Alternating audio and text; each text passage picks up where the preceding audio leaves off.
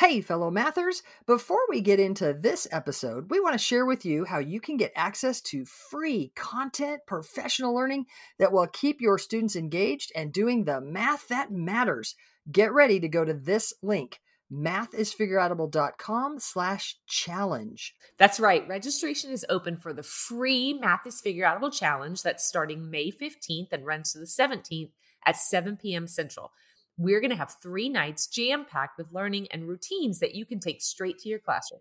In these challenges, we have a great time. We do some math, talk about classroom experiences, give away super cool bonuses and prizes. You won't just walk away with routines that are naturally engaging and encourage your students to think mathematically. You'll also have a chance to win over $6,000 worth in prizes, including a few virtual PD sessions for your school. I'll be joined by my wonderful co-host Kim and special guest Jenna Labe. You can register at mathisfigureoutable.com/challenge for a fantastic learning experience. That's mathisfigureoutable.com/challenge. Now on to the show. Hey, fellow mathematicians! Welcome to the podcast where math is figure-outable. I'm Pam. And I'm Kim. And we're here to suggest that mathematizing is not about mimicking or rote memorizing, but it's about thinking and reasoning. It's about creating and using mental mathematical relationships. That mathematics class can be less like it was for so many of us and more like mathematicians working together. We answer the question, if you're not teaching algorithms, then what are you doing?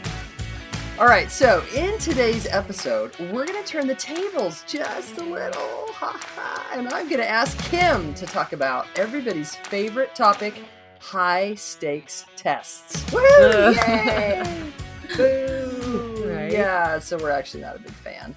So, Kim, when you teach real mathematics and spend the time and energy to really mentor students as mathematicians, everything we've been talking about, you just have to acknowledge that you're not going to get to all the things you should, right? And your students are just not going to do well on those high stakes tests, right? I mean, Oh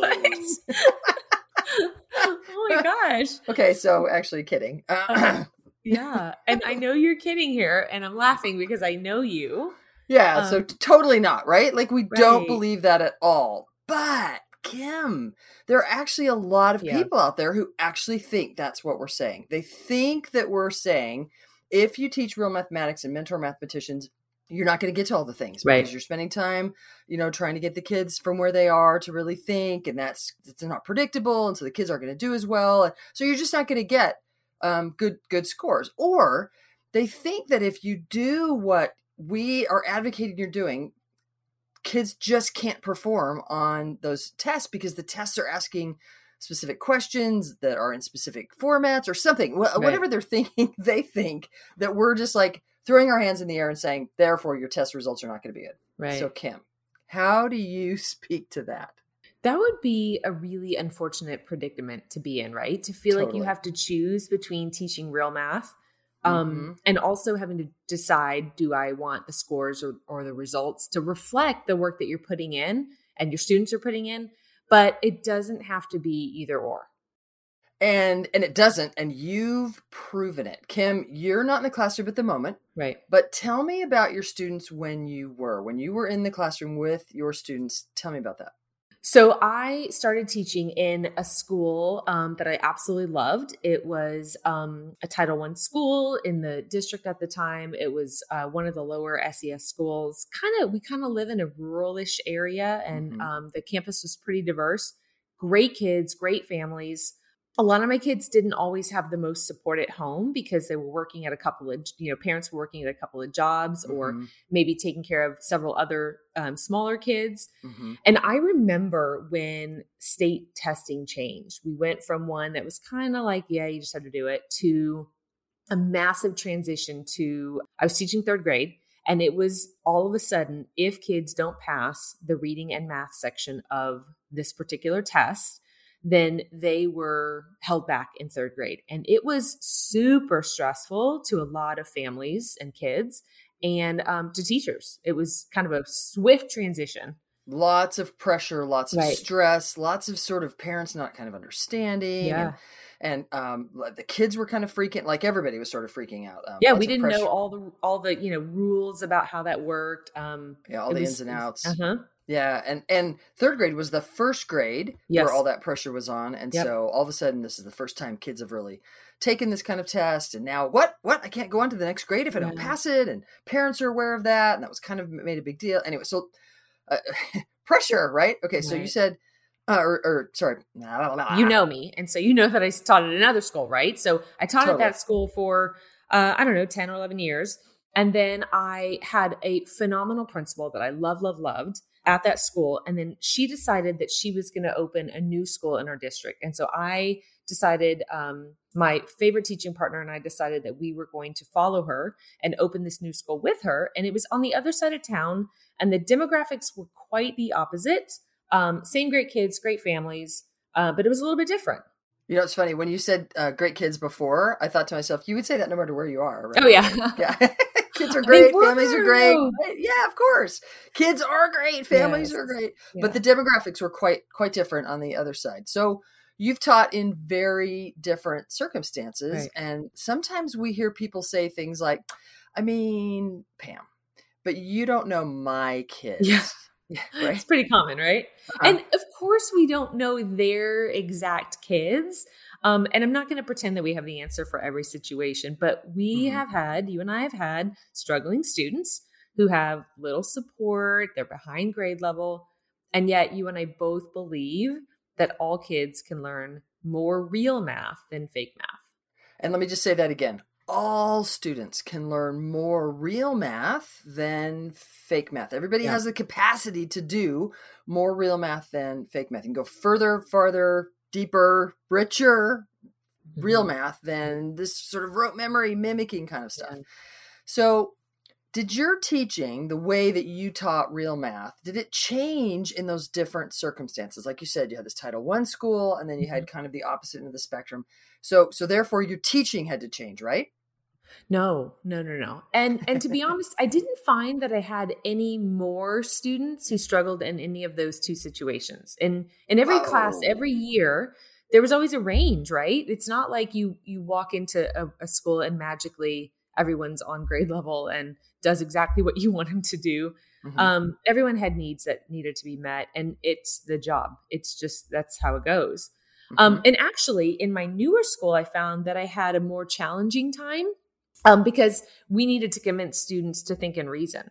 And they had spent a couple of years before me just finding answers to problems, and they weren't really mathematizing. They didn't know that was a thing.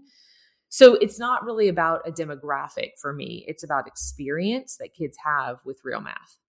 And by that, you mean like in the first school, which is actually my kids' school, mm-hmm. I'd spent quite a bit of time working with teachers and with students, and we'd sort of been overhauling things, and I'd been doing a lot of professional learning. So by the time you got those students, they'd been thinking and reasoning and mathematizing for at least a couple of years, if not a few years before that. So when you got them in third, fourth, or fifth grade, you could just sort of run with them. They were already clear that math was figure-outable. And so you just kind of continued to figure out math. Yeah. But in your new school, even though the demographics changed and all of a sudden you sort of had more on kind of on the higher end of the income level, you had to start fresh and you had to begin giving them experiences that built mathematical relationships in their minds, that made math more figure-outable. Yeah, and we still had state testing. My favorite. Crumb. Still had that state testing. So I know you're a little reluctant to toot your own horn. You don't do that well at all. So I'm going to do it for you. I am aware that your scores at both schools were not only good, they were exceptional. Both schools. And not only was your pass rate unreal, but the in our state, there's a measure that the state does for students who are excelling. That was also off the charts. Your rates were amazing, yet you were teaching real math. Yeah. And I think when your goal is for all students to make significant growth, right? For all of them, it's not going to be just a high pass rate. Mm-hmm. It's not a goal for students who come in just to kind of stay and keep passing. Everybody needs to progress. So in order to get those kind of rates, and I know you're dying that I just told everybody that. Thank you for letting me toot your own horn a little bit. But in order to get those kinds of exceptional pass rates and excelling rates on a high stakes test like that, you must have spent a ton of time on test prep, right? Test preparation. You must have taken lots of practice tests, had your students practice with sample items all year long. You must have taught all the content by March and then spent weeks reviewing, right? Right? It sounds so bad. It sounds stressful to me. So listen, we had some required benchmarks given to us. You're saying no, basically, right? I'm saying no. You're like, no, you didn't do all that. Okay. So we had some required benchmarks given to us by our district. Okay. But, or some, tests along the way. But the goal for me was to teach as much real math as possible. And so I absolutely took some time to work with students on some released items. Sometime. No one wants to be shocked by like weird wording or something that's kind of social knowledge. I wanted them to at least see what they were going to be experiencing. But the idea that I was going to cram it all in by March, right before spring break so that I could get a month of review of test formatting was never going to happen. That's not what you did. No. So you did do some work with some released items, meaning our state will give the high stakes test, and then a year or two later, they'll say, here are some of the items that were on that test. And so that gives teachers an idea of what the items could look like and what kids might be expected to answer. And so you would use those sometimes a bit, but often you use them kind of nicely, right? You would often leave off the answers and kids just solve the problem. Yeah. Sometimes you would look at the answer choices and help the kids choose between them just by sort of reasoning. Like there's lots of really nice ways. But again, you didn't do that like tons. Right. I didn't see that very often in your classroom. Enough that kids were sort of comfortable. That was kind of your idea? Yeah, just to give them a little exposure, right? We do some real math a lot. And then I would say, hey, remember these things that we've talked about? Like this is how somebody might ask you that. Yeah, and give them a sensitive feel for, I might be asked to show my understanding in this way. Yeah.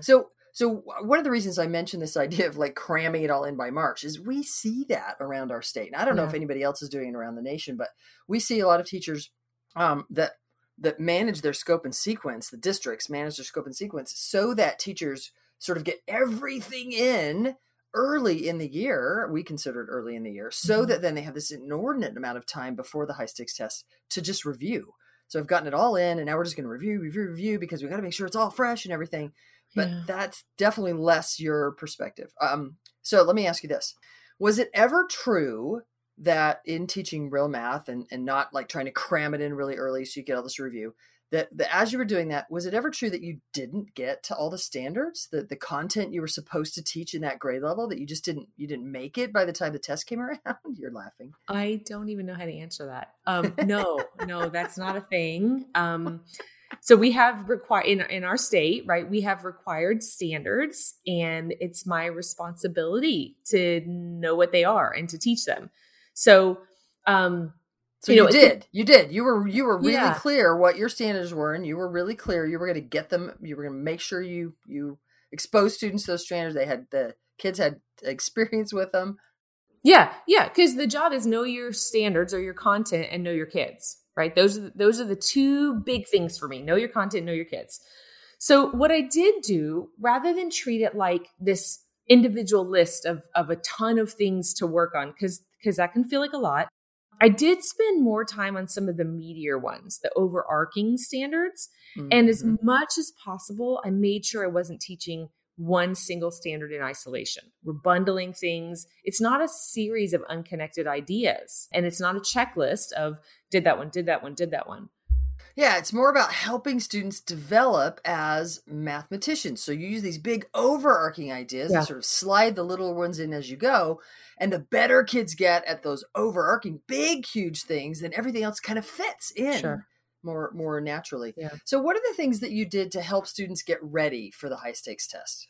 Well, I mentioned this a little bit, but when I needed to give kids kind of a feel for, hey, we've done some work on pick a bundle, and I want them to see what something might look like on a high stakes test. There's a couple of different ways. I might put up a question and without any answers and just have a conversation about how would you think about this problem? How would you solve this problem? What's it even asking? So no answers, right? No ABCD format.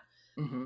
I might give them the question with the answers, and we have a conversation, or they do some work around, where did these ABCD answers come from? How could a test writer come up with these other choices? Oh, nice. So that we can kind of analyze a little bit. Mm-hmm. We definitely did a lot of time estimating first and then eliminating choices based on if you just estimated and didn't even dive into some of the work. There was some review of like social knowledge, some of the terms that they might have seen. And one of the things we've talked about before was also the idea of, sorry, to just no, it's okay. is numberless word problems, where you could like blank out the numbers and ask the kids like, what's even happening here? Let's make sense of the problem. Yeah. And then what could numbers go in here? What numbers could make sense in here? And so then if we threw those in, then what would this one? And so if you've never looked at numberless word problems, we'll put that link in the show notes. We really like some work that our friend Brian Bushart has done with numberless word problems. We'll stick that link in the chat. Yeah, I was actually, if you don't mind, I was in a second grade classroom just the other day, and we were having this conversation about, are the numbers what the kids are struggling with, or is it the ideas that are happening in the problem? Nice. And so, we just like close your eyes, visualize what's happening, don't have any numbers in it. And the kids really understood what was happening in the story, and it was the numbers. But for some other kids, it was the numbers, or the other way. I don't know which one I just said, but it was the reverse. They didn't understand what was happening in the story. And so a lot of work to just get kids to make sense of things first. But here's the thing. So let me interrupt you. So you're saying that that's actually important as a teacher, like you just said, know your content, know your kids. That to me sounds like an excellent example of know your kids. Is your student right now struggling with this particular question because they don't understand what the question's asking, what's happening, what's the scenario, what's going on? Or is it the numbers in the problem are tripping them up? Yeah. They're doing the multiplication a little bit wrong, or they're like whatever. Is it the numbers tripping them up, or do they need to understand the scenario better? And that like hugely points to your mindset of know your content, know your kids. If you know your kids, now I'm not trying to help them solve this crazy problem in a way that they don't need. I'm really diving in, I'm dialing in and helping get like really clear. Oh, this is what you need more help on. Yeah. Yeah. It's a different conversation. Yeah. Cool. So the thing that I think we talked about earlier that I want to emphasize is that sometimes we see teachers say that they don't care about the test and that the scores aren't important, right? They want to give that feel to their students. Mm-hmm. And they say, hey, students, you don't need to worry about it because they just tell me about you and what you need and what I've done and how I can help better. But which is a good message, right? Which is a good message, right? It's a great thing to share with kids that it's just this one snapshot of one day. Mm-hmm. But we also sometimes see some of those teachers practice over and over and over, and they put emphasis on correct answers and not the thinking. And the kids are really clear that based on the actions of the teacher, that's something to freak out about. So, right. So if you say one thing, you say one thing like, hey guys, you don't need to worry about this. It's just a snapshot. It's just a one moment, but now we're going to practice forever. Yeah. We're going to make sure, and you're filled with anxiety and there's like all this. Yeah. Sure. That's going to come through. Yeah. So I really feel like one of the things that my teaching partner and I worked really hard to do when kids would ask me about it, especially in third grade, right? It's the first test year. And so they would ask about it and we would say things like, oh heavens, I'm not like super concerned about that. We're going to do real math this year. But we tried really hard to make our actions match that. Yeah. So it sounds like your attitude towards high stakes tests is really important, but also how your attitude plays out in your class is actually the most important. Like, that's totally interesting. Okay, so how did you deal with other pressures like your principal and coaches? How did they deal with your unique ways of teaching? Well, I think that part of the thing that helped was that my scores were pretty good. And so they left me alone a little bit. And I also knew my kids really well. And so when they asked me pretty pointed questions about a particular student or a particular, score that was not quite where we wanted it to be, mm-hmm. we could dig into that and we knew exactly what that particular student needed. And I could give some evidence of these are the things that we're working on. Yeah, because that's the goal, right? Is to sort of help each individual student. It's not about, hey, you've got, like this 5% of your students aren't performing, whatever. It's 5%. Let's dig in. Who are those kids? Exactly. What can we do to help them? And then I'll just mention they actually hired you to be the coach at that school. It played out. Your success and the way that you were sort of handling everything was very attractive to leadership, where they're like, yeah, we want you to help other teachers be able to get results like you're getting. So I'll just add in a little bit that when I taught in Michigan, I found that I had the same experience. Because my scores were good enough, they kind of couldn't argue with me. They couldn't tell me to stop. Like they couldn't sort of look at what I was doing, teaching real math, and like, oh, that's not working. You must, cease and desist and do more of this rote memory stuff. So teachers, leaders, parents, we are suggesting that teaching real math will actually help your scores. But be smart about it, right? Do some test prep. We don't want students to be shocked by the way questions are formatted or other social things. Really mean it when you say that the results are not the measure of a student's worth. Really mean it when you're like, don't want the pressure and all that thing. We submit that if students believe that math is figure-outable, then they'll just do their best to figure out the math on the test. And that's what we want, right? We want our students' best, and that's enough. And that's enough. All right, y'all, thanks for joining us today. Don't forget to send us your questions for our really cool 50th episode that's coming up. Send them to Kim at mathisfigureoutable.com, because on that 50th episode, we are going to answer your questions, a Q&A episode. So get those sent in and we'll get right at answering them.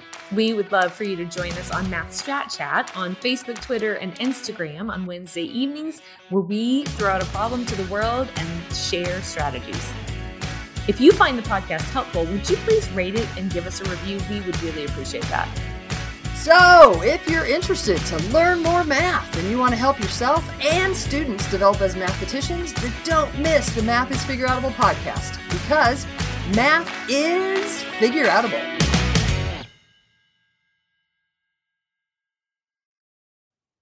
Thank you for listening and making math more figureoutable. To learn even more, make sure you register for our free challenge at mathisfigureoutable.com/challenge. You are not going to want to miss the evenings of May 15th through 17th, starting at 7 p.m. Central. Math teaching, go register now. That's mathisfigureoutable.com/challenge. Join us to make math more and more figureoutable. And if you can't join live, register and we'll send you access to the recordings. We'll see you there.